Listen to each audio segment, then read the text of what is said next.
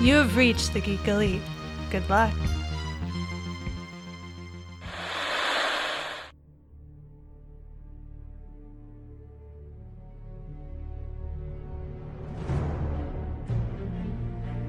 The future comes, and now my watch begins. It shall not end until my death. I shall miss no game, withhold no news, report all rumors. I shall wear no jerseys, and plead allegiance to no side. I shall live and die on my webpage. I am the word in the darkness. I am the watcher of the TV. I am the megaphone that informs the realms of geek. I pledge my hands and name to the Geeks Watch, for the geeks and all the geeks to come.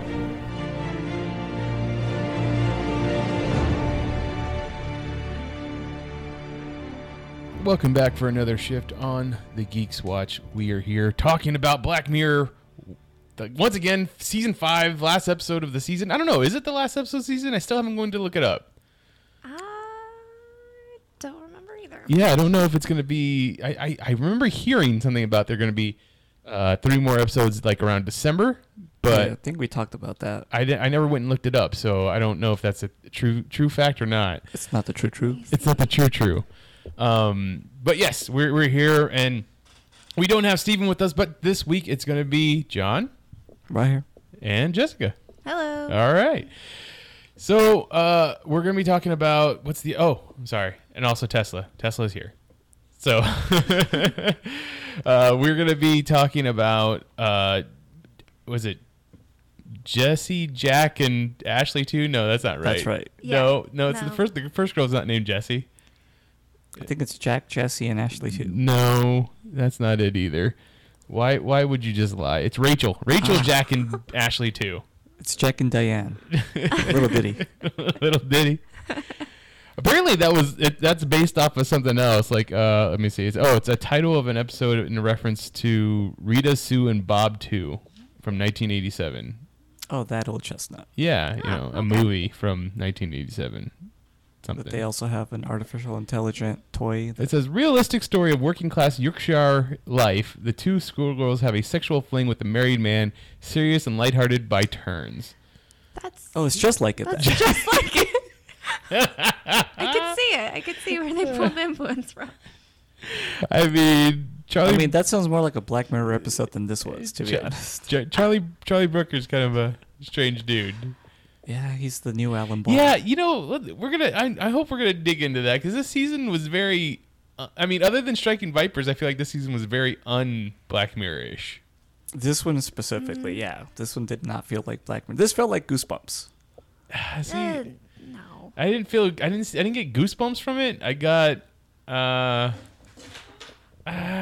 Not even Twilight Zone. I don't know exactly what I got from it. I just kind of. Yeah.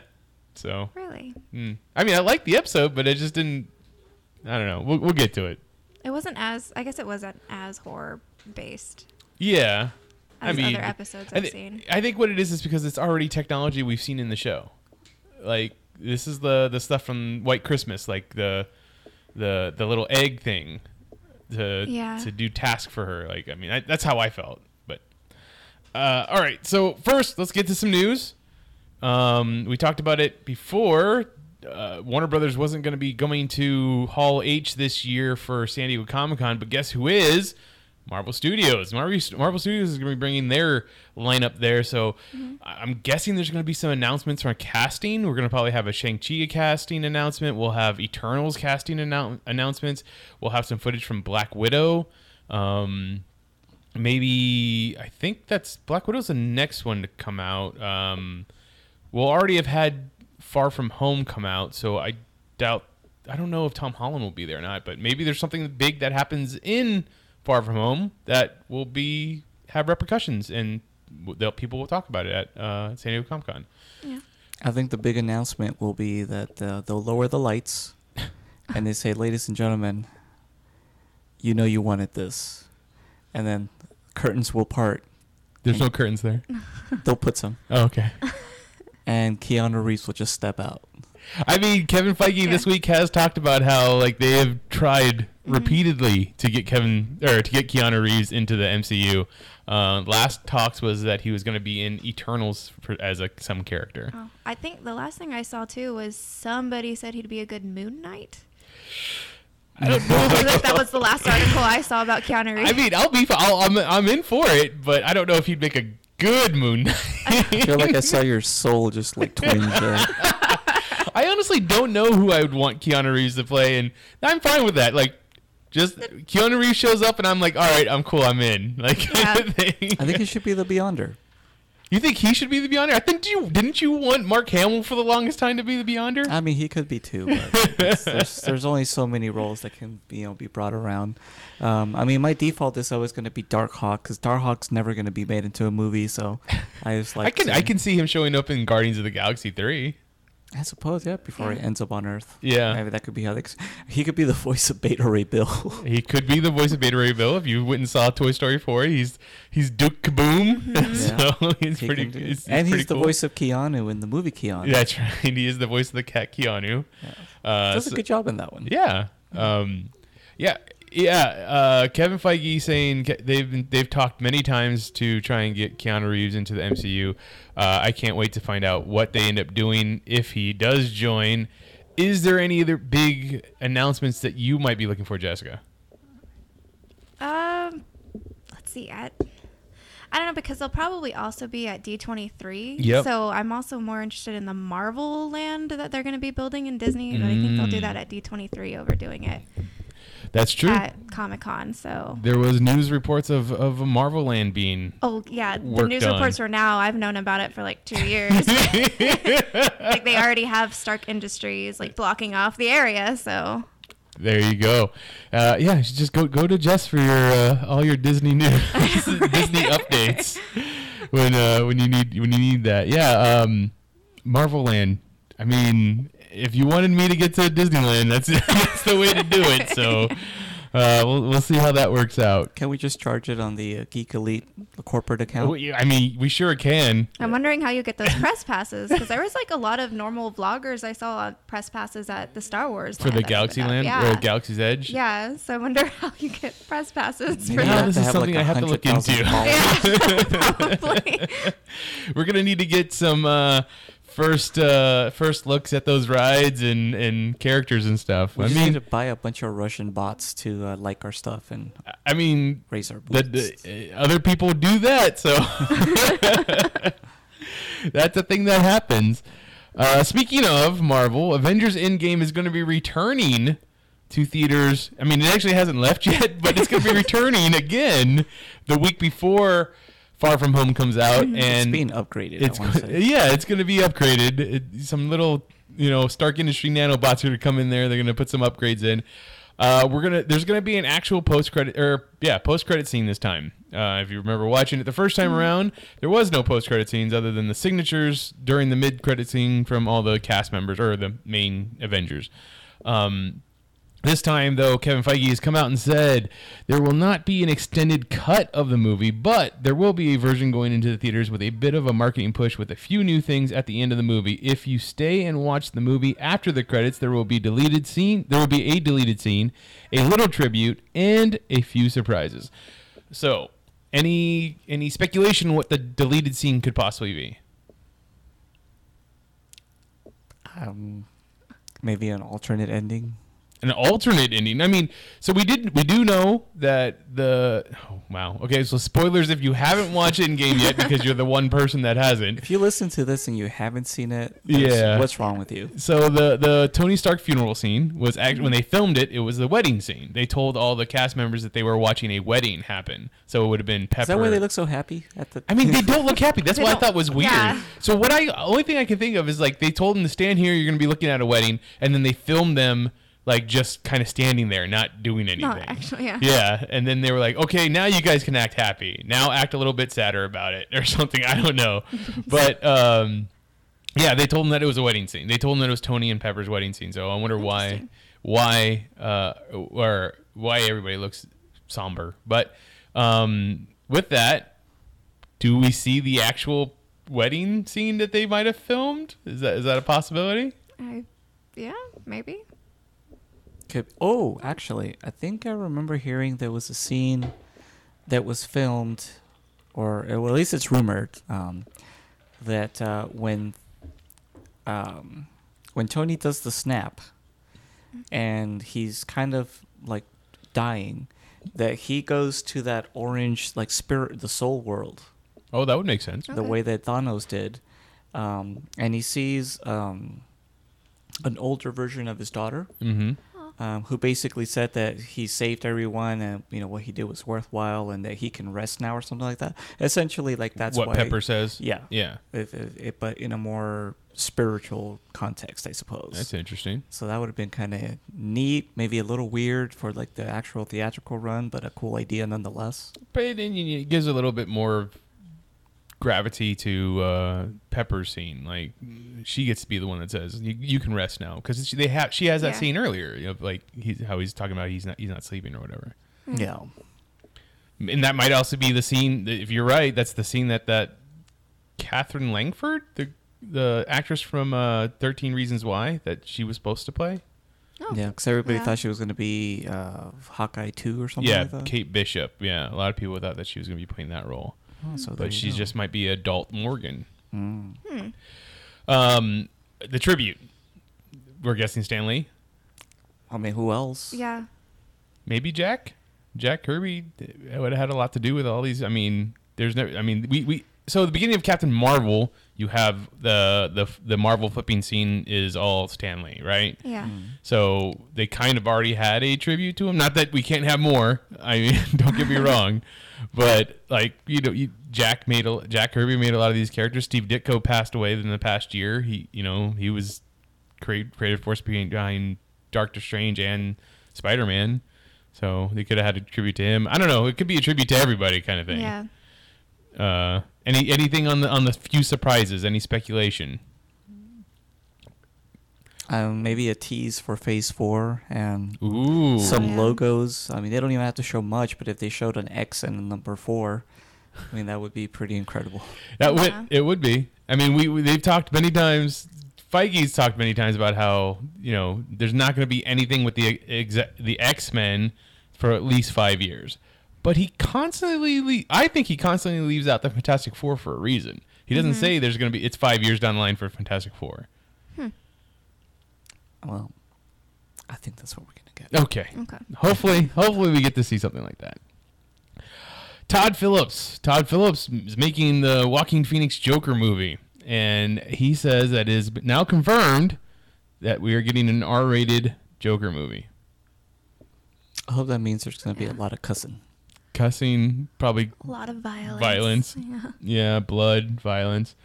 I have my reserves about this movie already. I don't know. The R rating doesn't make me more excited or less excited for the movie. So I don't know how I feel about this. Are you guys excited for Joker? No. I don't really love stories about villains. It's not my point of view. All right. I mean, I am excited for like Joaquin Phoenix. I do like him as an actor, so I'll probably will end up seeing it. But no, not really. And I'm kind of the same way, like an R rating. Like the rating of a movie doesn't make it good or bad. Right. I don't know why people get excited. Oh, it's R rated. And I was like, it could still be a crappy film. Like, no matter what rating it is. Doesn't matter how many cuss words you throw in there. Like. Yeah, like when they made Logan and they were like, oh, Logan's gonna be R-rated, Wolverine's gonna finally get to cut loose, and it's like he doesn't really do anything that's too over graphic in that movie. There's the part where he slices into that dude's head, but if that wasn't there, it wouldn't have ruined the movie. Fine, yeah. What was that? You see boobs. Okay. But I don't want to see boobs in the Joker movie. That just feels so out of place.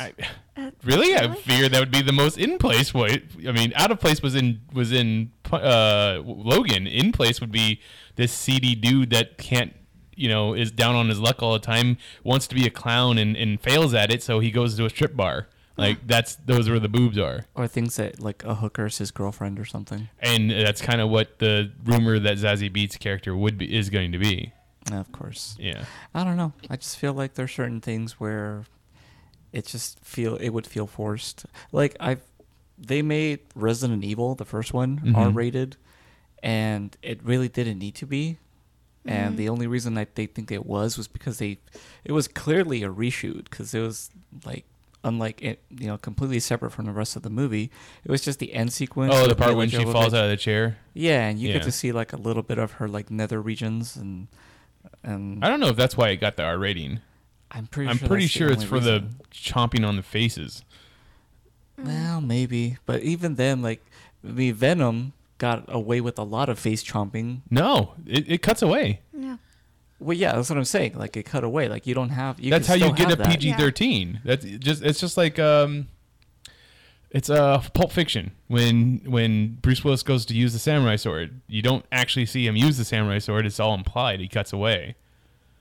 Well, yeah, but you still know he did it. Yeah, I know. But it's the implication of it. It's what you actually see. That's where the MPAA goes from. It's all about what you actually see, not what's being implied. Have you ever seen that documentary, this movie's rated R or something like that? Or this is it's unrated or something like that? Yeah. I've seen that doc. It's bullshit. And the MPAA is complete bull. Like it's literally 4 or 5 people, usually dudes, that just sit in a room and be like, well, nope, I don't like that. It makes me uncomfortable, so it's an R rated. Yeah, it's all politics. Yeah. And preferential treatment. Exactly. It's like like that one goes right into what Boys Don't Cry, because and history of violence. What's the actress's name? Chloe Sevigny. Is it Chloe Sevigny that has the orgasm on screen in that movie, or was it Nick? No, what's the main lady, the one that won the Oscar for it? Hilary Swank. Hilary Swank. I wanted to say Haley something, but Hilary. Yeah, she groans or something like that. Someone groans, and they're like, "Oh no, that's R. It's an R-rated movie now." Yeah, because it was a woman groaning. Yeah, so that doesn't happen for real. So yeah, I get that. The MPAA is terrible, and I just don't. The R rating for Joker does not entice me or unentice me any for this movie. Well, me on the other hand, I do like a good villain story. And I think the R rating could definitely serve it, as long as it's not for something gratuitous that you could easily do as a PG-13. Like, if it needs it in order to actually tell the story it wants to tell, I think it's going to be great. And I'm, unlike you, definitely very looking forward to this, because I think it could be really great. I feel like you should, if at worst, you should be neutral about it, because I know that, the Joker's not a villain you care for that much. And a story centered specifically around him, especially one that deviates from the source material. There's my problem. It deviates. Yes. You know what, though? Let's check it out. I think you might be surprised. I mean, do we need to go back a few episodes where we talked about things deviating and you being upset? I mean, there's definitely the possibility of it going wrong, but there's deviations that actually really work out well too. I understand it. It's if I have to look at it as a comic book reader, it has to be an Elseworld. It has to be something that's not a part of the main story of the Joker. But the problem with me is that can't I get the main story of the Joker first before we go with the deviated version? But what really makes a main story? I mean, any writer can come in, and just because somebody might have done something first, and even if they don't, there's always going to be somebody's preferred, anything pre-crisis doesn't really matter now. It's going to be post-crisis, or anything after Rebirth is the real stuff now. Even with retellings and rebirths and post-crisis and stuff, you still have a general tone of each character, of way that they came about, and their storyline of why they act the way they act. And you're giving an origin to an agent of chaos, someone that doesn't belong, that doesn't have an origin story for a reason. Now you're what are you trying to say about the Joker? Is that we should feel sorry for him? Obviously he was beaten down by society, and there's a reason why he acts the way he acts. Are you making it acceptable at that point? Yeah. And you kind of want the Joker to be just the ultimate bad. You don't really want your audience to relate to him. Now it's Batman beating on a guy that's already been beaten down. Yeah. we don't want Batman to second thought when he has to apprehend the Joker. Well, I mean, and Batman definitely has second thoughts because he can never bring himself to.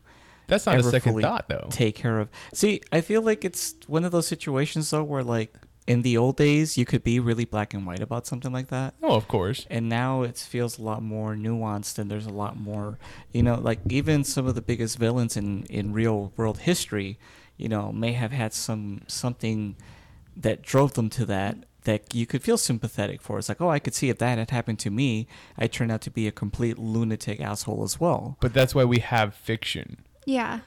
Like I can sit there and think about all the people that the Punisher just mows down with his machine guns. Like that dude has a son and a wife and stuff like that. Mm-hmm. But if I don't think about that and just be like, this dude's a drug dealer that sells drugs to kids and shoots other innocent women in the middle of the street, then I'm okay with it. So what you're saying is, as long as you distance yourself and don't see... In fiction, yes. In fiction.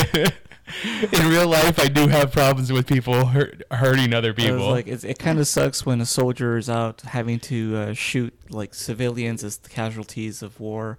But if you're a drone pilot, you don't get to see who you're shooting at, so it's all good. Once again, there's a difference between fiction and real life. And I draw lines. I'm just saying, fiction is supposed to be escapism. I'm supposed to be able to not have to worry about real life. Mm-hmm. I don't know if that's always the case, though. I feel like fiction can sometimes help you realize things about reality that you otherwise wouldn't see because you want to see reality a certain way and distance yourself away from that. It could be a good way to kind of work in through the back door. It's like, oh, I hadn't considered things from this point of view, and no, yeah, that's what good storytelling should do, but... And I think the Joker's going to have some good storytelling, is all my point. Todd Phillips, good storytelling? You know what? A lot of people hated the third Hangover. I actually think it's the best one of the bunch. And that's why you're wrong on a lot of things. But that's because this one's, it's no longer just a comedy. It's a straight up like crime thriller with some funny elements in it. It actually was surprisingly good. At first I was like, this is nothing like the other two. And I mean, the second one was really just a remake of the first in a different country. Yeah. But the third one really kind of took it somewhere different. And I was impressed. I was like, whoa. And I think Todd Phillips is a really good director. I mean, you may not be a fan of his style of comedy, but that's all I've seen. Not Dodgeball. Not Dodgeball, but that's all I've seen from him is his comedy. This isn't going to be a comedy. It's not going to be a slapstick comedy. I meant to say Road Trip, not Dodgeball. I don't know why. And Road Trip is a good movie. Hangover is a good movie. Starsky and Hutch is a good movie. Yes, it is. Yeah. I like his comedies. I don't have a problem with that. I love the Dan Band. So does he. I don't know. Well, I'll be there to watch it, so it's already got my money, but we'll see. So we watched the first. Oh, well, before we get to that, you know what else is getting an R rating? You know what else has been confirmed for R rating?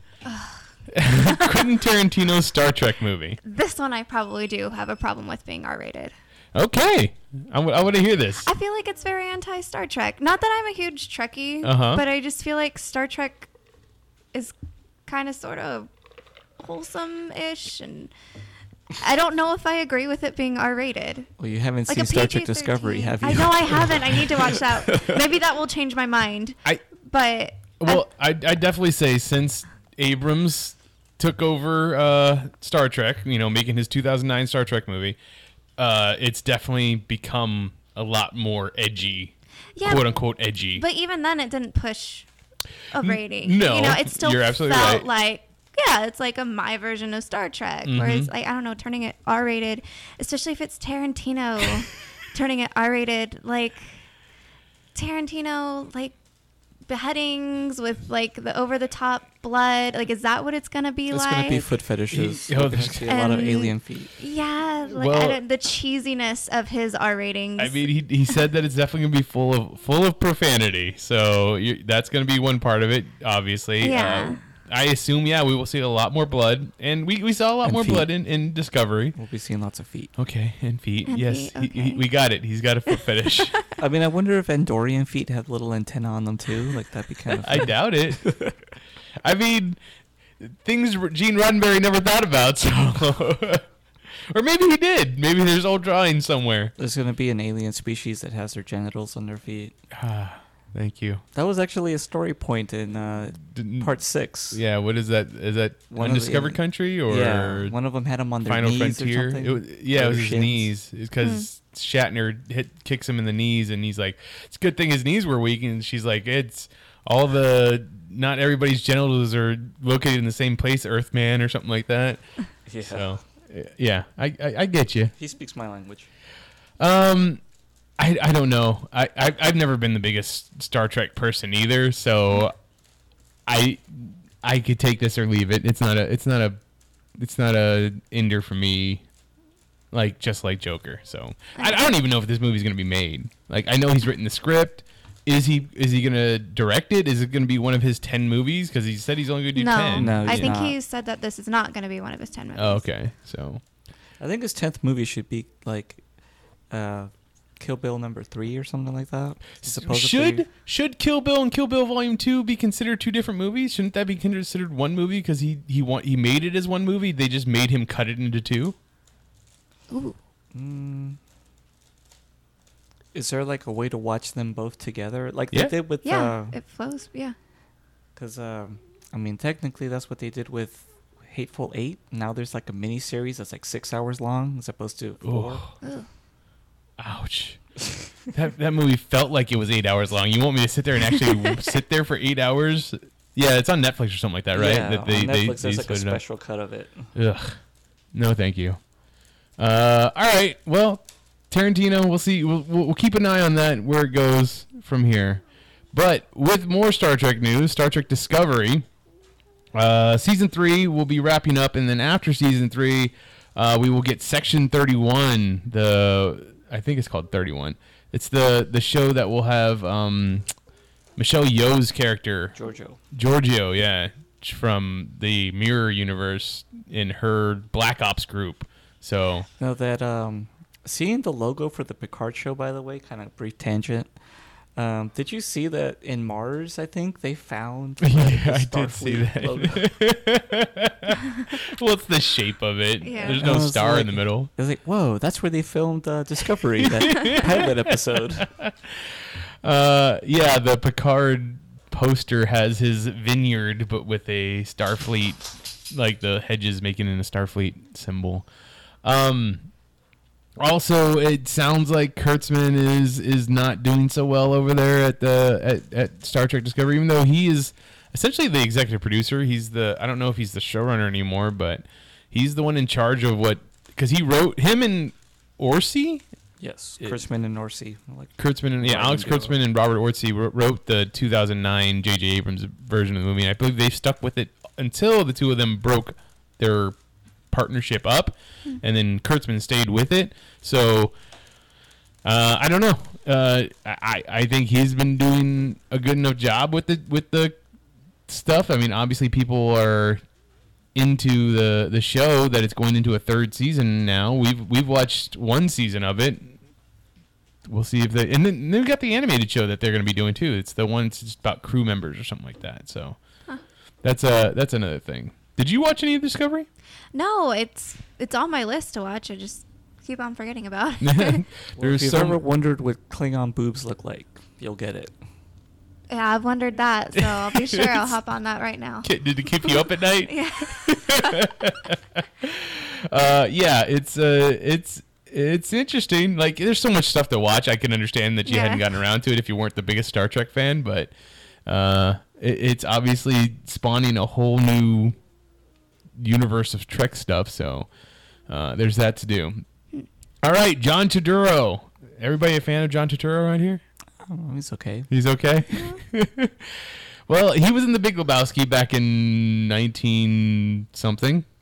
97? Was it 97? When the Lebowski came out? And he played the character's name was Jesus? The Jesus. The Jesus, sorry. So, I guess his spin-off movie, which is going to be called Going Places, is finishing up filming. I didn't even know that they had started filming. I don't think it's the Coen brothers that are doing it either. I can see that. Yeah. I think it said something about Turturro was it John Turturro has finally done editing and filming his Big Lebowski spin-off Going Places. Does that mean that he directed it? The actor played the eccentric bowling extraordinaire and pederast Jesus Quintana in the Coen Brothers cult comedy and has been itching to reprise the role pretty much ever since. He eventually got the Coens' blessing to do so in 2016, set to work shortly after a remake of French author-filmmaker Bertrand Billier's 1974 comedy Going Places that doubles as a spin-off about Jesus and two fellow sexual degenerates. So, I've never been the biggest fan of the Big Lebowski movies. Or movie. Yeah, movie. I don't more than one. Sure. I'm not a big fan of Coen Brother movies. I do like Coen Brothers. I do films. like, yeah. Yeah. I like half of their stuff. I usually like their dramas more than their comedies. Yeah, that's fair. Yeah. I think Lebowski's probably my favorite comedy, though. Yeah. Yeah. I like Oh Brother Where Art Thou. I don't know if you consider that a comedy or not. That one is It's pretty good. Funny-ish. Yeah. I mean, as much as a Greek classic is. Right. So where do you fall? Where do each of you fall in Going Places? Do you want to see more of the Jesus? No. I think that one monologue introducing him was probably enough for his character. Yeah, and I'm kind of like torn on it too because I love the Big Lebowski, and I thought the Jesus' character was great for what he served in the movie, which is just an offbeat character. We don't need to see more of him. We don't need to have any of it expounded upon. And from what I've been hearing, they're going to kind of retcon it where he's not actually... it's all a misunderstanding? Yeah, he's not as big a pervert as they're making him out to be or something. Or the dude licks his bowling ball. Yes, who doesn't? Anybody that's ever seen people use a bowling ball. The dude shows himself to children. Well, see, and I guess that's what they're going to, elaborate that it wasn't how they're portraying that to be in the movie. And I'm like, you know what, though? But who cares? It worked in the movie for what it was. He's like, he's a creepy character that you don't want to mess with, but he also serves as just a visual gag because he's so weird looking. Mm-hmm. He looks like the Pink Panther, kind of, like with his bowling suit and just his mannerisms. Yeah, the way he polishes his ball. Yeah, that's like forever ingrained in my head. That's pretty classic. I try to do everything I can that way. But, so, can you think of any other movies where a side character like that got a spin-off movie and it was successful? Because the only thing I can think of is the movie U.S. Marshals, which is Tommy Lee Jones' character from The Fugitive with Harrison Ford. And, I wouldn't say that movie was successful. Rosencrantz and Guildenstern are a spin-off of Hamlet. It's a parody of Hamlet. It's with two characters. I don't know if you'd say that's a successful movie either. Mm-hmm. Then there's Van Wilder 2, The Rise of Taj. That's also true. Also not successful. Yeah. I guess we're going to find out pretty soon with Hobbs and Shaw. If you can spin off from the main one. That one will be super successful. Yeah, I think that one will be. I can't really think of anything who usually. Electra. Electro? Electra. Oh, Electra. Oh, yeah, I guess that was. I didn't think about that. But it wasn't successful. Yeah, either. also not successful. But neither was Daredevil. And neither was Catwoman's. Yeah, which was also technically a spin-off. Yeah, I guess that's a technicality, but it's not. No, I guess it's her own origin story, so it's not really a spin-off because it's not the same Catwoman from. Yeah. Well, she does have the same power set that was from the Tim Burton Catwoman. Exactly. Some kind of Egyptian cat spirit or something, as opposed to just a cat burglar. And it's not even the DC, because I don't even think the villain that Sharon Stone plays is in the DC universe anywhere. It would have been cool if it was like a Clayface character, one of them, the female. Would have made sense for cosmetics. Yeah, exactly. But nope, they don't know what they're doing at Warner Brothers most of the time. I feel like there's Disney stuff. Isn't there a character that's got spin-off movies? There's been a few actually. Timon and Pumbaa got their own. They mainly do it with straight to video stuff, right? Yeah, straight to video stuff. So yeah, it doesn't do as well. The Timon and Pumbaa was Lion King 1.5, which was basically Lion King through their point of view. Oh, like Rosencrantz and Guildenstern. Yeah. So, turns or out they it's were actually there a lot of the time. They'll do series, but and yeah, it's kind of it's not successful either. Oh, okay. And there you go. We'll see. We'll see if John Turturro has the stuff. Well, one thing I'm noticing from all these articles, it's almost like we're doing really well-made fan fictions. Oh, wow. You're right. Because like Tarantino's doing his version of Star Trek. We're doing, what if this character had a different background story? And the Joker, what if we put a more... It's all like nice, expensive fan fictions that's taking over. It was like, what if the Joker was actually Raging Bull? Oh, man. Or Taxi. Or no, wasn't it King of Comedy? Isn't that's right, too, yeah. Well, it's actually a mishmash of a lot of things, from what I can tell. Yeah, you can tell the reason why Scorsese was going to be involved at a very early stage of that movie. And De Niro's in it, too. So. De Niro is in it. He's playing a talk show host of some sort. He looks like... Yeah, if anything, it's going to have a good visual style. And I'm hoping that it just brings something interesting to look at. In case it sucks, story-wise. That's the one thing I can say about this one movie I saw recently that you kind of unofficially recommended. And I was like, well, at least it had some interesting camera choices. But man, was I disappointed in this I think movie. you're just disappointed because you were expecting one thing and didn't get that. Yeah. Well, it still sucked, though, even as what it was actually portraying. But see, I went into it knowing nothing, and I enjoyed the movie. Yeah. Well, maybe that's what you got to do sometimes. If I could mind bleach myself, I would do that. Fair enough. We should have just asked beforehand. I could have told you what the movie was about. Well, that's why you should put a little bit of a review. I'm not putting it. I'm not doing reviews. I'm just telling people that this is what I'm watching. If you want to know more, you can ask. Huh. You literally were just like, yeah. So that's the main point of the movie. That's it, and nothing else. And I was like, oh, well, based on that, it doesn't sound negative. So. Okay, so there is a popular book series called The Wheel of Truth that I know, or The Wheel of Time, sorry. I know nothing about. See, I didn't even know the correct title. But Rosamund Pike is going to be in the TV series version of it, and I'm cool with that because I think she's a great actress. Like The World's End, Jack Reacher. What was that movie I just watched? The Savages. No, is that what it's called? Savages? She was great in Gone Girl. Gone Girl, yeah, she was great in that. I don't think it was called Savages. Savages is the one about the drug dealers. This is a movie about Christian Bale being a Union soldier and having to help her, or having to get some natives to a different part of the country. Sounds like Savages would be a good title for that. Yeah, I can picture it. It was such a good movie too. It's okay. Yeah. But she is going to be playing the character of Moiraine. And I just don't know anything about this book series. I'm looking it up now, and I still don't know anything about it. This is one of those. I just know that when we posted it on our social media, people were super excited about it. So, well, I can read the book description at least. For I would love to hear that. So the first book, it's written by Robert Jordan. It's called The Eye of the World, and the description for it is: the wheel of time turns, and ages come and go, leaving memories that become legend.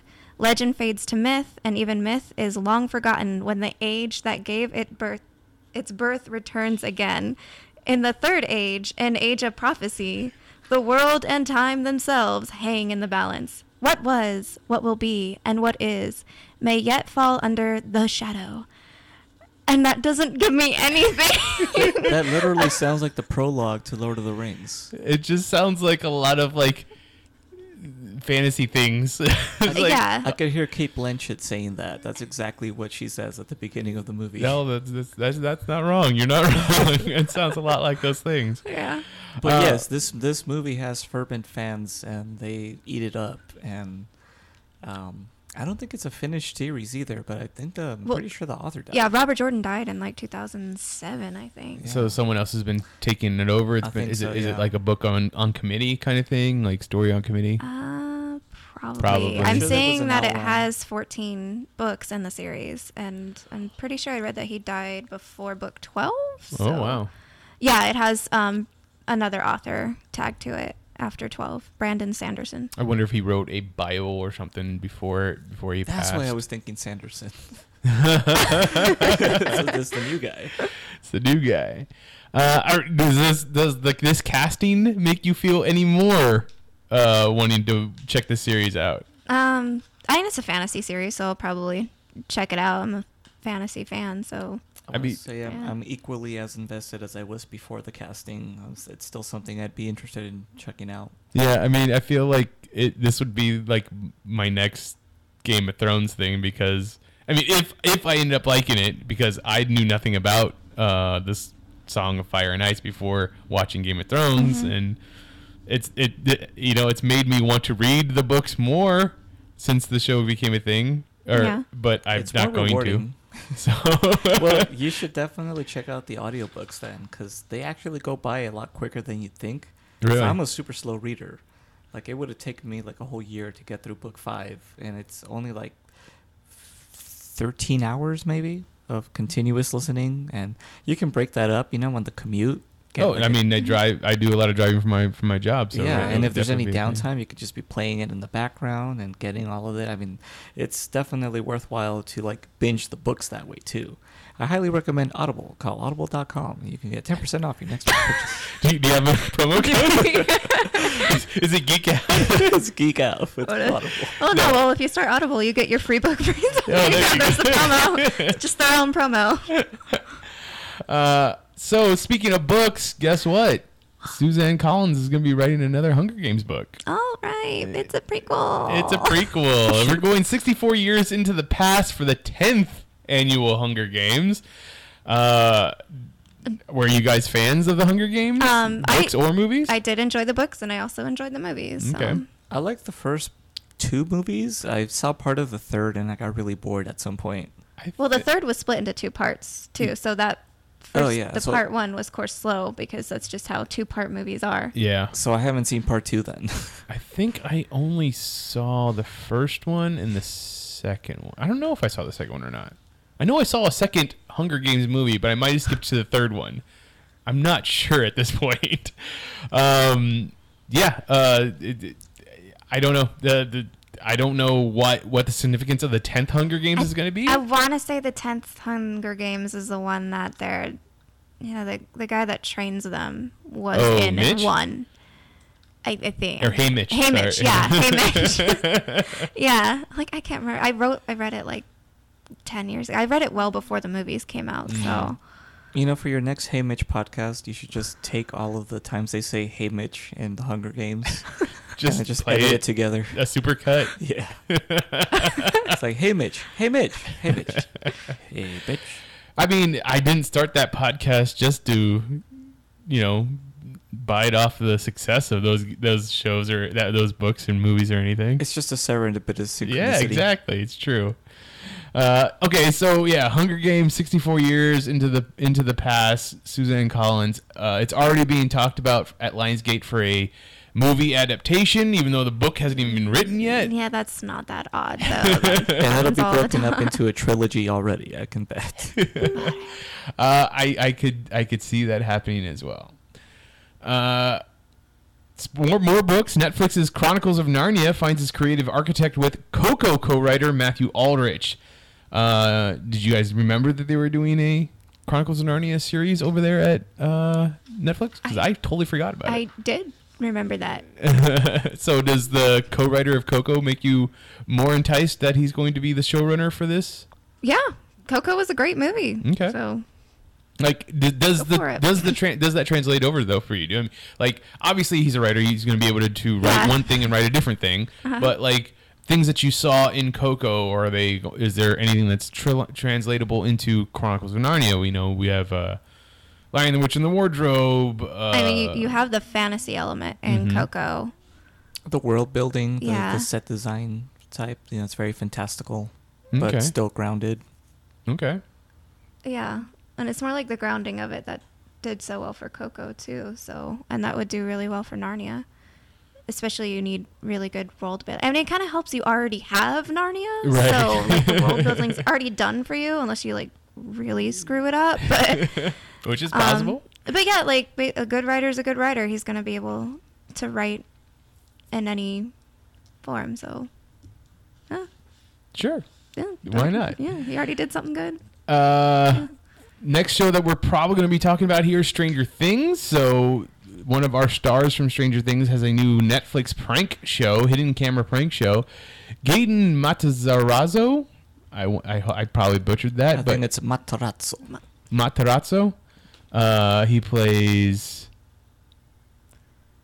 Oh, you're Dustin? Dustin, thank you. Dustin on Stranger Things. A traumatic effect. No, I was pointing at you. You were supposed to come in with that. I knew you know that name. So, yes, he plays Dustin on Stranger Things. There was some controversy about this because the show is going to be a prank show where they tell people that they are getting hired for a new job, and while at this job, something catastrophic happens, like, you know, maybe the place gets robbed or there's a fire or something like that, and now they have to deal with that. Yeah.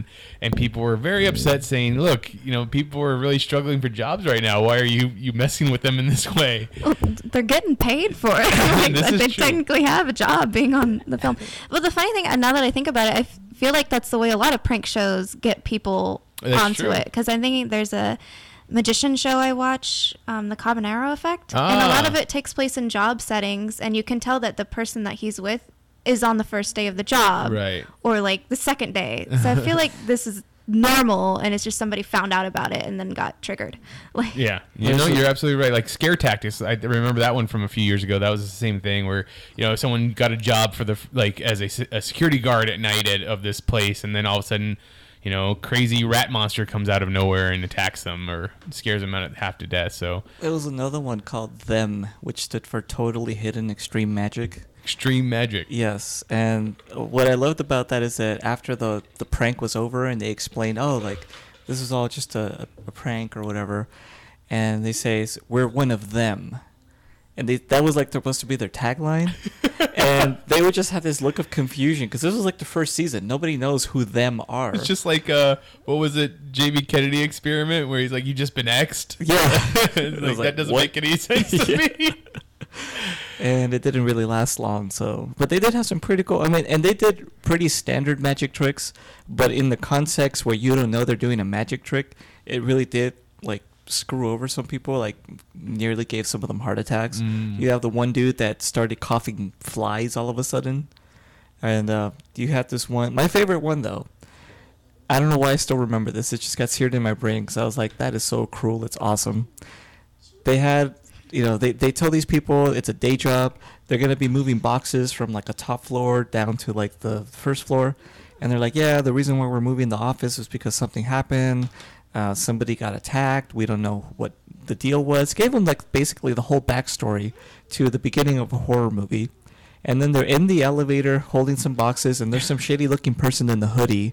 And then they start screaming suddenly, and they start levitating. Okay. And so the magic trick is the levitation. Yes. Yeah. And so they're like freaking out because, like, you know, first they've already been told, like, oh, like this place has some bad energy or something. And they don't know that, you know, this guy's going to be doing a trick. And I was like, that is so brilliant. Like, I genuinely hope that they got sued for this, though, because these guys are such idiots. So the ending to that was that Netflix came out and said, hey, these people, when they were hired, they knew that they were only going to be working for one day. That was the part of the job, was that, hey, you're only going to be hired for a day. Obviously, they will get paid. They will be compensated for their likeness to be videotaped and distributed, so they'll get paid well enough. And I you know, those people aren't upset, then you really shouldn't be upset about it. So that's it. All I have for news stories this week. Anything you guys wanted to talk about? Yeah, anything we want to talk about? Well, apparently Disney opened up this new portion that's somewhat Star Wars themed. Somewhat? Galaxy's Edge, I believe. I believe that's something like what they were saying. Yeah, the Outer Rim or something. Yeah, Bantu. It's actually Bantu, part of the Star Wars universe. Yeah, so it's actually a recreation of a real place in Star Wars, quote unquote. And it's actually so badass that I kind of want to sell a kidney so I can go to it. Does anybody really want to buy your kidneys, though? I mean, as long as you don't know what they've been through. Ah, okay. It's just buyer beware, you know. I mean, fair enough. Yeah, it's a kidney. That's all you need to know. You don't got to put it in you. You can all eat it, you know. I don't think that's why people buy kidneys, is to eat them. Well, yeah, there's some people out there with very specific tastes. All right. So what have the two of you Star Wars people heard about this Galaxy's Edge now that it's been open for, 3 weeks? Yeah, 3 or 4. Maybe going on 4. Yeah. About a month, yeah. Okay. So you're very excited about $200 lightsabers. I remember that. Oh yes. Yeah. You get to build your own lightsaber, and you go through like a whole ceremony about it, and it's very high quality stuff. If you've ever seen Clone Wars or played the Old Republic, it's a really big deal to like make your own lightsaber, and they recreate that experience. And from everything like I've seen of people, yes, I mean they go through. All I can think about is freaking the wands from Harry Potter. It's a lot like that. It's close. I would even say it's even more. There's definitely an element of like the crystal chooses the owner as well. You know, like the heart of your lightsaber, it determines so much about your personality. I mean, like it's actually really interesting because it's also a personality test. You know, they give you all these different options and choices for both aesthetics and for like the lore behind it. So you right off the bat, you can choose between like a Jedi or a Sith design, and then from there you can just customize it even further. And like it's super interchangeable, so you basically can have a relatively unique, you know, lightsaber that's can be all your own. Although I'm pretty sure there's some styles that are more preferred than others. So there's going to be a lot that look similar. But yeah, you go through this whole process, and I was really kind of just, you know, blowing that off, thinking, well, that's stupid. You know, why would anybody want to go through this? And then I saw the videos of people doing it, and I'm like, I need to do this.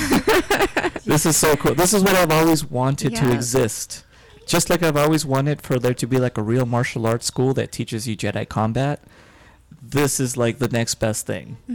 And it's full-blown role-playing when you're inside that part of the park. So one thing you won't hear in the park is you won't hear Galaxy's Edge, because it's not Galaxy's Edge, it's Bantu. That's what it is. You are in Star Wars. If you wear Rebel Alliance clothes, the stormtroopers will pick on you. They'll call you traitors. They'll, you know, interact with you. And then if you go and find a rebel, they'll interact with you too and say, hey, like, doing the job, like, and stuff like that. And you can also fly the Millennium Falcon. You actually get graded on how well you fly the Millennium Falcon.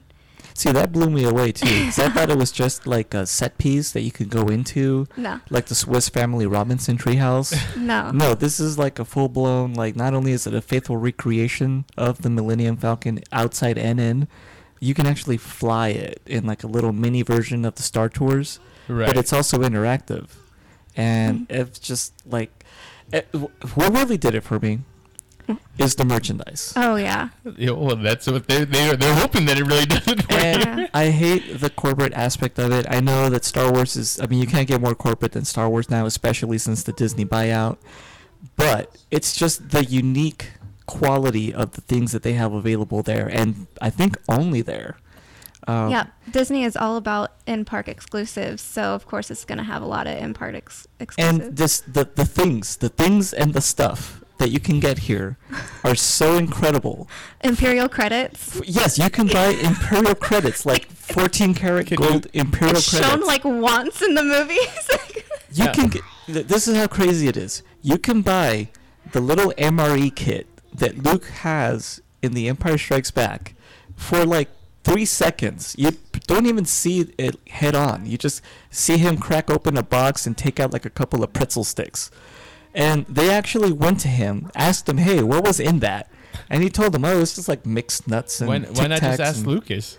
Why not ask the set designer? Lucas wasn't involved in Empire, really. He wouldn't have known anyway. I think he's more of the idea guy than the nitty-gritty detail prop kind of person. So, yeah, and to that point, they also had Yoda's little lamp that he stole from Luke's, like, ration kit. Yeah, he and R2 fight over it. Yes, they have that. They have that lamp, and it's not even that expensive. That was my other thing, was like, it's not even that expensive. Yeah, it's actually like normal Disney prices. They have like a 5-pack of Chance cubes.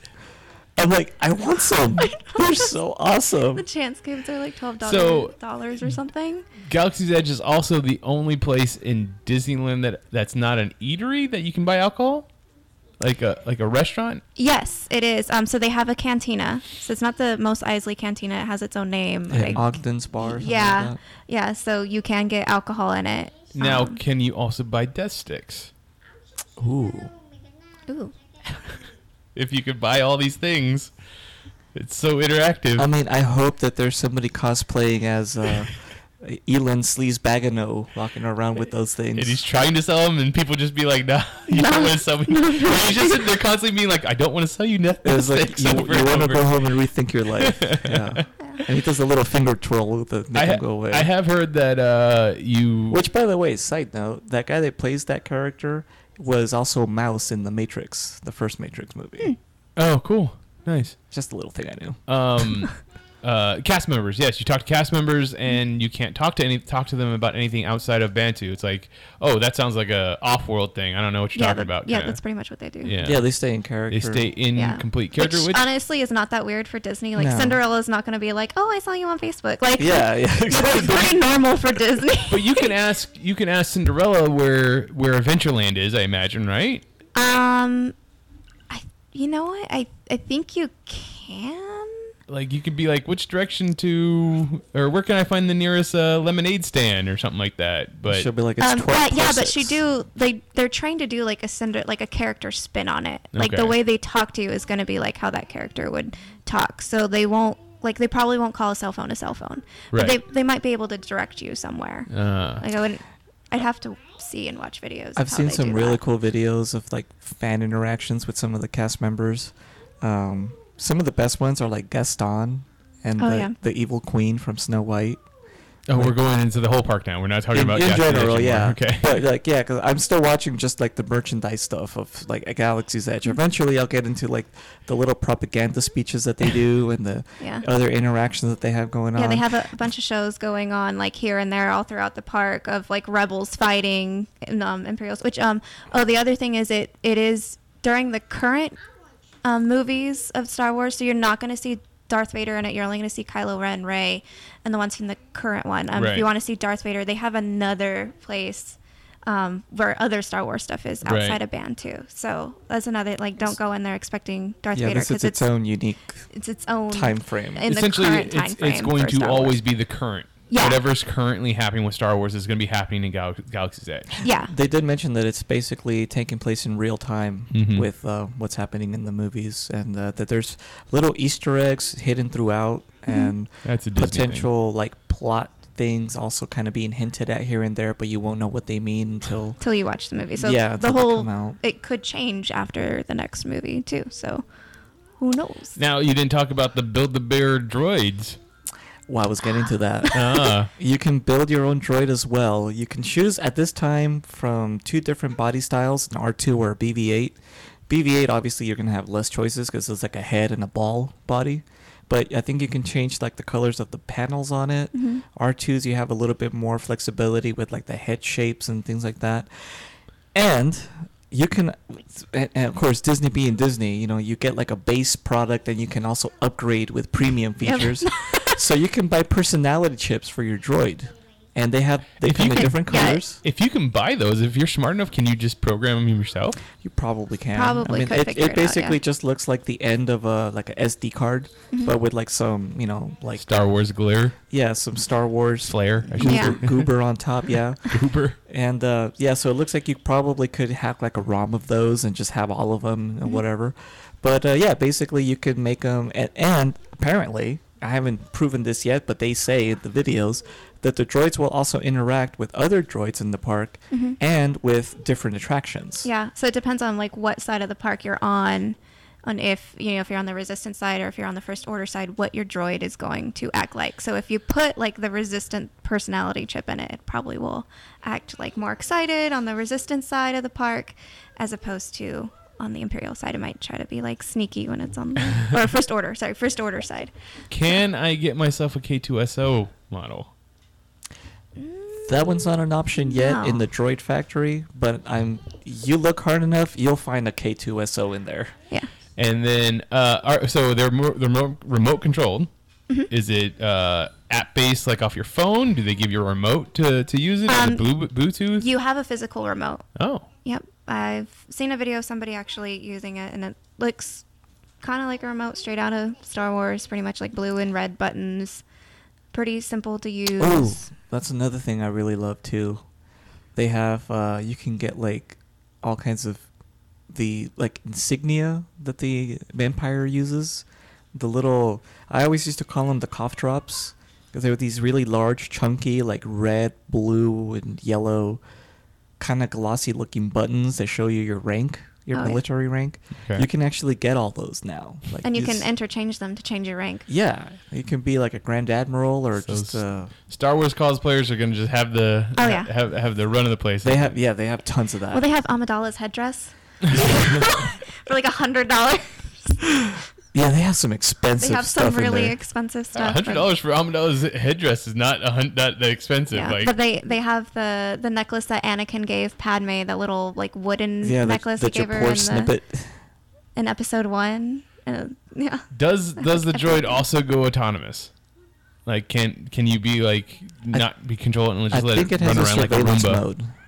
Oh, okay. I think so. I know because the Sphero BB-8s and R2s can do that too. So I would assuming if they're just as advanced, they can do that. Yeah. Last question, Jess. When's the next time you're going? As of now, I have a trip planned for February, but February. That's as soon as it's gonna be. Probably. Oh man. I'm trying to save my money, but then this stuff happens, and I actually had just went like.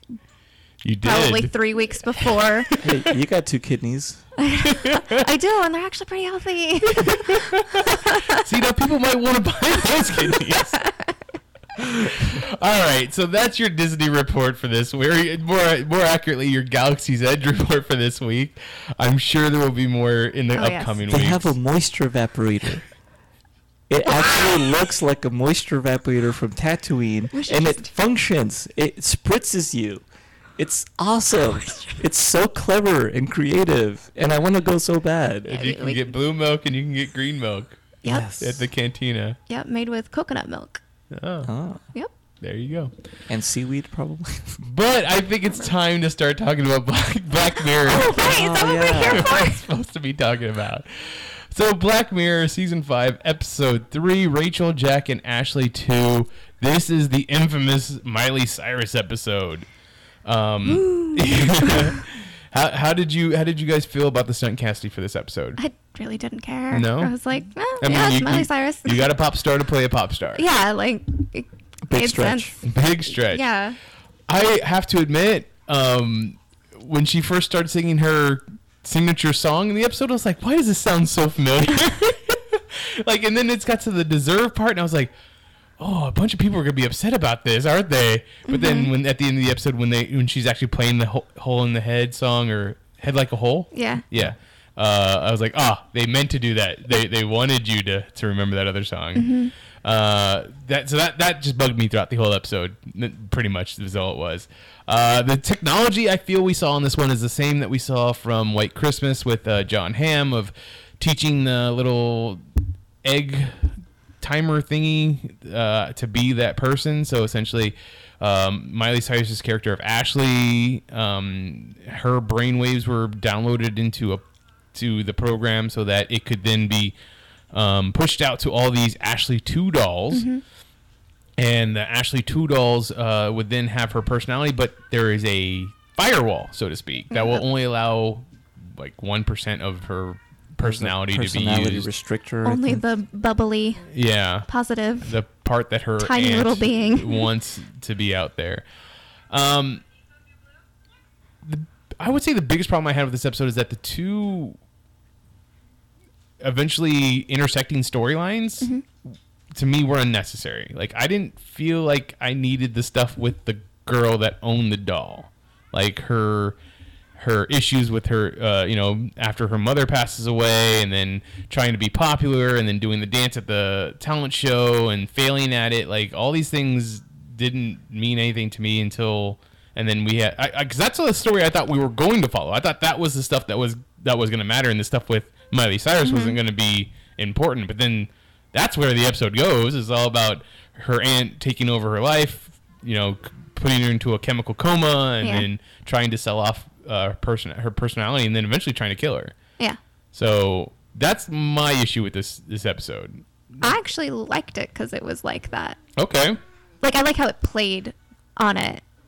I don't know. But I do kind of think, like you mentioned, like earlier, that it was really Black Mirror-y. And it was kind of sort of, this episode was kind of like Disney doing a Black Mirror episode. almost. Like, it really reminded me, and it could be because Miley Cyrus was in it, Hannah Montana. but like the two girls story really made me think of those like older like Disney Channel movies kind of vibe from it, and that they end up saving the day from this horrible situation. It was like a Disney Channel movie upgraded.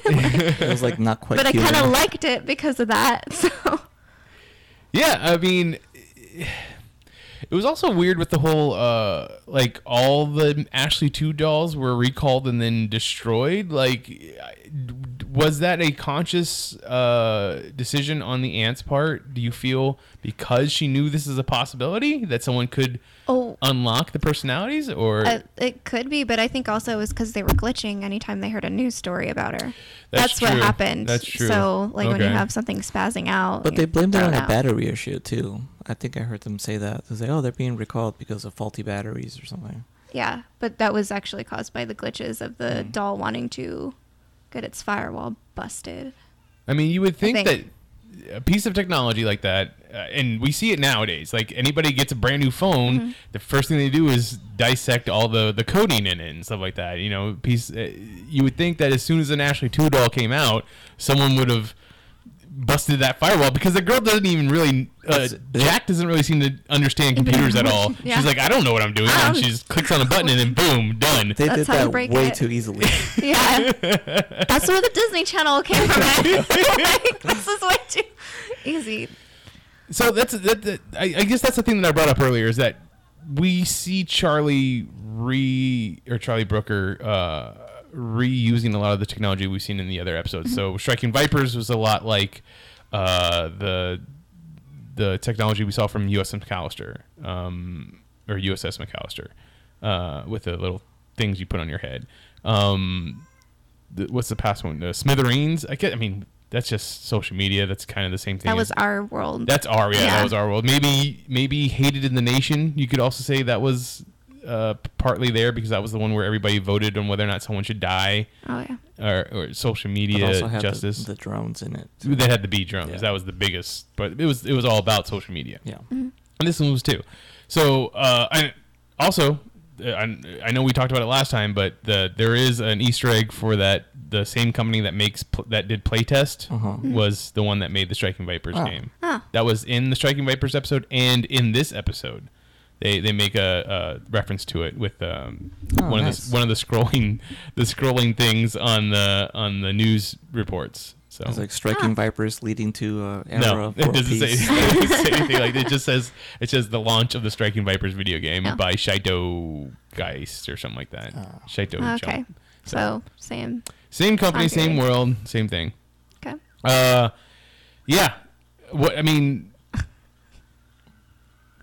What did you think about when Ashley 2 first calls out Jack on her preference for music? I thought that was really cool writing right there, because she's all like, Jack is like, oh, you just do poppy music and it's not cool and stuff like that. Mm-hmm. And then she's like, well, what music do you listen to? And she lists off a whole bunch of stuff. And she's like, are those foreign languages? No, they're retro. They're stuff my mom listens to. So, you only listen to things your mom listens to. And then she's like, just go to sleep. Like, I thought that was pretty great. Yeah. Like, that was a great little line. Other than that, I didn't get a lot out of this episode. Yeah. Well, I really didn't like the bullying to, what was the other girl? Rachel. Okay. And that felt so, I don't know. I don't feel like kids bully each other like that anymore. I feel like this new generation's a bit more realistic. Mm-hmm. Like, they bully her for her dad having a job kind of thing. Weird, yeah. And I feel like nowadays they're like, oh yeah, your dad has a job. Like, yeah, there was a pretty Pink vibe with the working class dad. Yes, that looks like it looked like they had, they talked about they had just moved there, but he looks way like blue collar for that neighborhood. Very. Yeah. I also thought it was funny that everywhere that he went, he talked to somebody about pest control. Like, your pest control here is not good. Movie. Like, the dude's like, I'm just the janitor. Quirky I don't dads, know. Yeah. Like Disney Channel movie, Quirky Dads. What was I gonna say? Oh, but the one thing I was very surprised with was that at the scene at the talent show when she dances and then she screws up the last part. Yeah. you don't have a bunch of people just sitting there laughing at her from the audience, which I thought was going to happen, but didn't happen. Yeah, it's just the blank stares. I don't even know if that would happen either. Like, I feel like there would be a teacher being like, get up, come on, like, you can do it. Like, I don't know, maybe I'm too optimistic about the world, but I feel like I would be the person to be like, yeah, like, starting to clap, like, yeah, that's how we are now, aren't we? That's the scene I thought we were going to get, was like the one person being like, come on, everybody, give her the hand, you know, and then she gets like actual human encouragement as opposed to, but no, it was too early in the show for that. So I guess that the whole thing was so when she got her Ashley 2 doll back, she wouldn't feel like she needed it anymore, because she talks about how she's like, Ashley 2 is going to be so disappointed in her, like, as if it's a thing. So when she gets the doll back, she's like, she just puts it on the shelf and makes it go to sleep. Like, she doesn't rely on it anymore, even though she just went through this traumatic thing. That's the only, that way it wasn't around when the first initial problems were happening until the news report said, Ashley, wake up. Like, that's the reason why it wakes up off the shelf. Yeah. I don't know. And then glitches. Yeah. Yeah. I did like the doll having a foul mouth. Like, oh, yeah. Like, I love that. The real personality. What's this thing in my head? Get it out. That was definitely different. But I said, I just felt like, especially when at the end when you have the aunt just kind of go, fuck, like she knows that it's all up, like the jig is up, so to speak. It didn't go further. Like, I wanted to see more of like news reports or, you know, something. All we got was, well, that'll be the banner scrolling on the next Black Mirror episode. It's true, we got to keep watching. Yeah, this episode felt like Charlie Brooker kind of called it early, and then just got to the ending. Like, he Game of Thrones season 8 on this one. Because there was definitely some cool ideas. I really like how they play around with the idea that, you know, that the Ashley facade is all, you know, that's not really her. It's this plastic persona that she's doing for money, for fame, and how she wants to move beyond that, but they're trying to milk her. So even as in the coma, they're still exploiting her creativity. They're extracting it from her subconscious, basically, and still making product out of it. I thought that was pretty cool technology. Yeah, that was probably my favorite technology piece. And I love the idea that, like, essentially to bring her back to life, they just kind of cycled power on her. They turned her off and back on again, and she came out of her coma. So I was like, so she's essentially is a product that you just have to. Yeah, the Ashley is a product. And I mean, maybe that's the cynical part of me, is that that's what I feel about all movie pop stars and stuff like that. It's all a product. It's something that they sold you. Siwa. Yeah. So I did like the very end, the credit scene when you have her old fans, Ashley's old fans, coming to the grunge show and being like, "Oh, that's not Ashley. This isn't what we wanted. We want the other thing." So that was interesting. Positive one. But all she was doing was just covering 9 Inch Nails. Yeah, but it wasn't a cover because she says it's her own original song. So it's a cover in our world, but in their world it's not a cover. So she was kind of, I get it now. Yeah. And then I guess it didn't really feel like a resolution that, like, the older sister, you know, you see one of the ways that she kind of just deals with things is she plays her, you know, music or plays along to, you know, the retro songs that her mom used to listen to. And she didn't really, like, she liked her sister and cared for her, but wasn't really involved with her. And this little adventure kind of brought them closer together. And now she's, like, in the band with Ashley. Yeah. Like, there was, like, a few leaps there narratively that. Oh, yeah. Yeah, I definitely think that what they were trying to go for there was, like, how the two sisters were dealing with the grief of their mother dying in two very different ways. But, yeah, like, the very end of it, it's just, okay, now they're fine. Like, it's not, there's no... They're, like, figuring things out. Yeah. You can definitely get a sense that they're there for each other. Yeah. I mean, you definitely see Rachel listening to the music, the grunge music, and liking it at the end. So here's where we're going to get into the controversial part of the episode. Okay. What? You and me. Yes. Oh.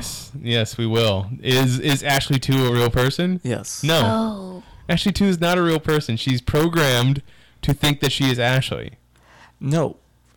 I believe if we're to take this technology as functioning the way it's described in this setting, that is an exact imprint of Ashley's mind, and it's no longer the original Ashley, but she has all of the same personalities and memories, obviously, because she knew how to get there, and she even spoke for her original body as like, trust me, like I wouldn't want to be living like this, and made the choice to like kill herself. And like she was fully autonomous. She may not have been literally Ashley anymore, but she was a free thinking artificial being now. She can make her own choices outside of Ashley's choices. Yes, there was no longer a program. Oh, that would be my question, actually. Can she be her own being, or is she just going to do the same thing Ashley will do if she was in that setting? That would be what makes her human, and we don't have enough information to figure that out. I think we do have enough information. That's why she's not autonomous, because at the one point where the two of them say, they both say, we played, or I played at this place, or something like that. They both say the same thing at the exact same time. That means she wouldn't do the thing, a different thing than what Ashley, because she is programmed to think that she is Ashley. Well, I don't think she's programmed to think that she's Ashley. It's a copy of Ashley's brain. Programmed to be Ashley. Exactly. She is Ashley. So to be her own being, she'd have to have her own personality outside of Ashley. But she's literally a copy. That means she's not human. But I'm trying to say, but I'm trying to say she's not. There's no pre-programmed responses. Simply because the original Ashley would make the same choice would only imply, well, then does that mean that Ashley is also programmed to respond to certain stimuli a certain way? Because I think that's my only point, is that even if it's no longer a program, it's a copy of the person. No, if anything, it's a program using the copy to do what it thinks that the original would do. It's using algorithms. It's not using thought. See, and I think that's where I would disagree. I think they got to a point where they have quantum computing, and it's no longer like if this then that scenario. It's much more complex than that, because they've actually mapped the brain to react the way the brain would. I think it's more, if anything, it's a clone, not an actual individual human. It's a clone of a human that just happens to be a robot. It's a clone of a human's brain and personality. Yeah, I can go with that. That's what it is. But that would not make it its own separate being. Maybe. Well, maybe you would. Good God. Don't falter. Don't falter. See, to me, it's no different than if what they did in what was the show we watched with Joel Kinnaman? Altered Carbon. Altered Carbon. Yes, like at the end of that one, when they made a copy of him that went off on its own little adventure, while the main one did its like thing, rescuing or destroying that sky citadel, and then they get brought back together. They're both essentially still the same person, but they both are also kind of separate. Even if they would react the same way to certain situations, they are now both two different people based off of an original, and it wouldn't be like a program. There could come a point where... But see, that's the thing, is that a human body isn't a program. It's not a computer. Once you're given form and you have to worry about real life decisions, and whether or not, to me, whether or not if it's going to hurt you or harm you or whatever, like the Ashley 2 doll doesn't have to worry about breathing air. It doesn't have to worry about consuming food. Like, you probably don't think Johnny Five is alive. Johnny Five is not alive. You monster. He died for you. He didn't die for my sins. I didn't elect him. Anyways, look, we're not gonna agree on this. It's Ashley 2 is not alive, in my opinion. It's not. Okay, she's not a living thing, but she's conscious. She's not consciousness either. She's a program using information that they have beforehand to then calculate what's the next move that Ashley would do. That's a normal human brain. She calculates her own moves when Ashley's in the coma. But that's using what Ashley would have done. I don't think the real Ashley would have thought to do that. The real Ashley... She was very smart. She knew to not take her pills. She looked up contract law. The only thing that got bested her was that her love for Chinese food, Chinese takeout. Shrimp roll, whatever. She was about to, not knowing that your aunt would poison you. Yeah. Like, or the fact that she put cameras in her dressing room, which is creepy as fuck. Yeah. Like, the fact that they had not only a security guard, but a legit doctor that would be on the aunt's side to keep her drugged up and stuff like that. It was it had a really pretty weird anti-Hippocratic oath. Asshole. Yeah. There was a really weird Michael Jackson vibe from that whole situation. Yeah, that's true too. Yeah. Yeah. Or what's her name? Dorothy, the actress who played Judy Garland. Yeah, she was kept drugged up in order to work. Too. Oh, so I did not know that. Yeah, they kept her. They'd put her on depressants to go to sleep, and then stimulants to keep her working late into the night. Also, like on Wizard of Oz.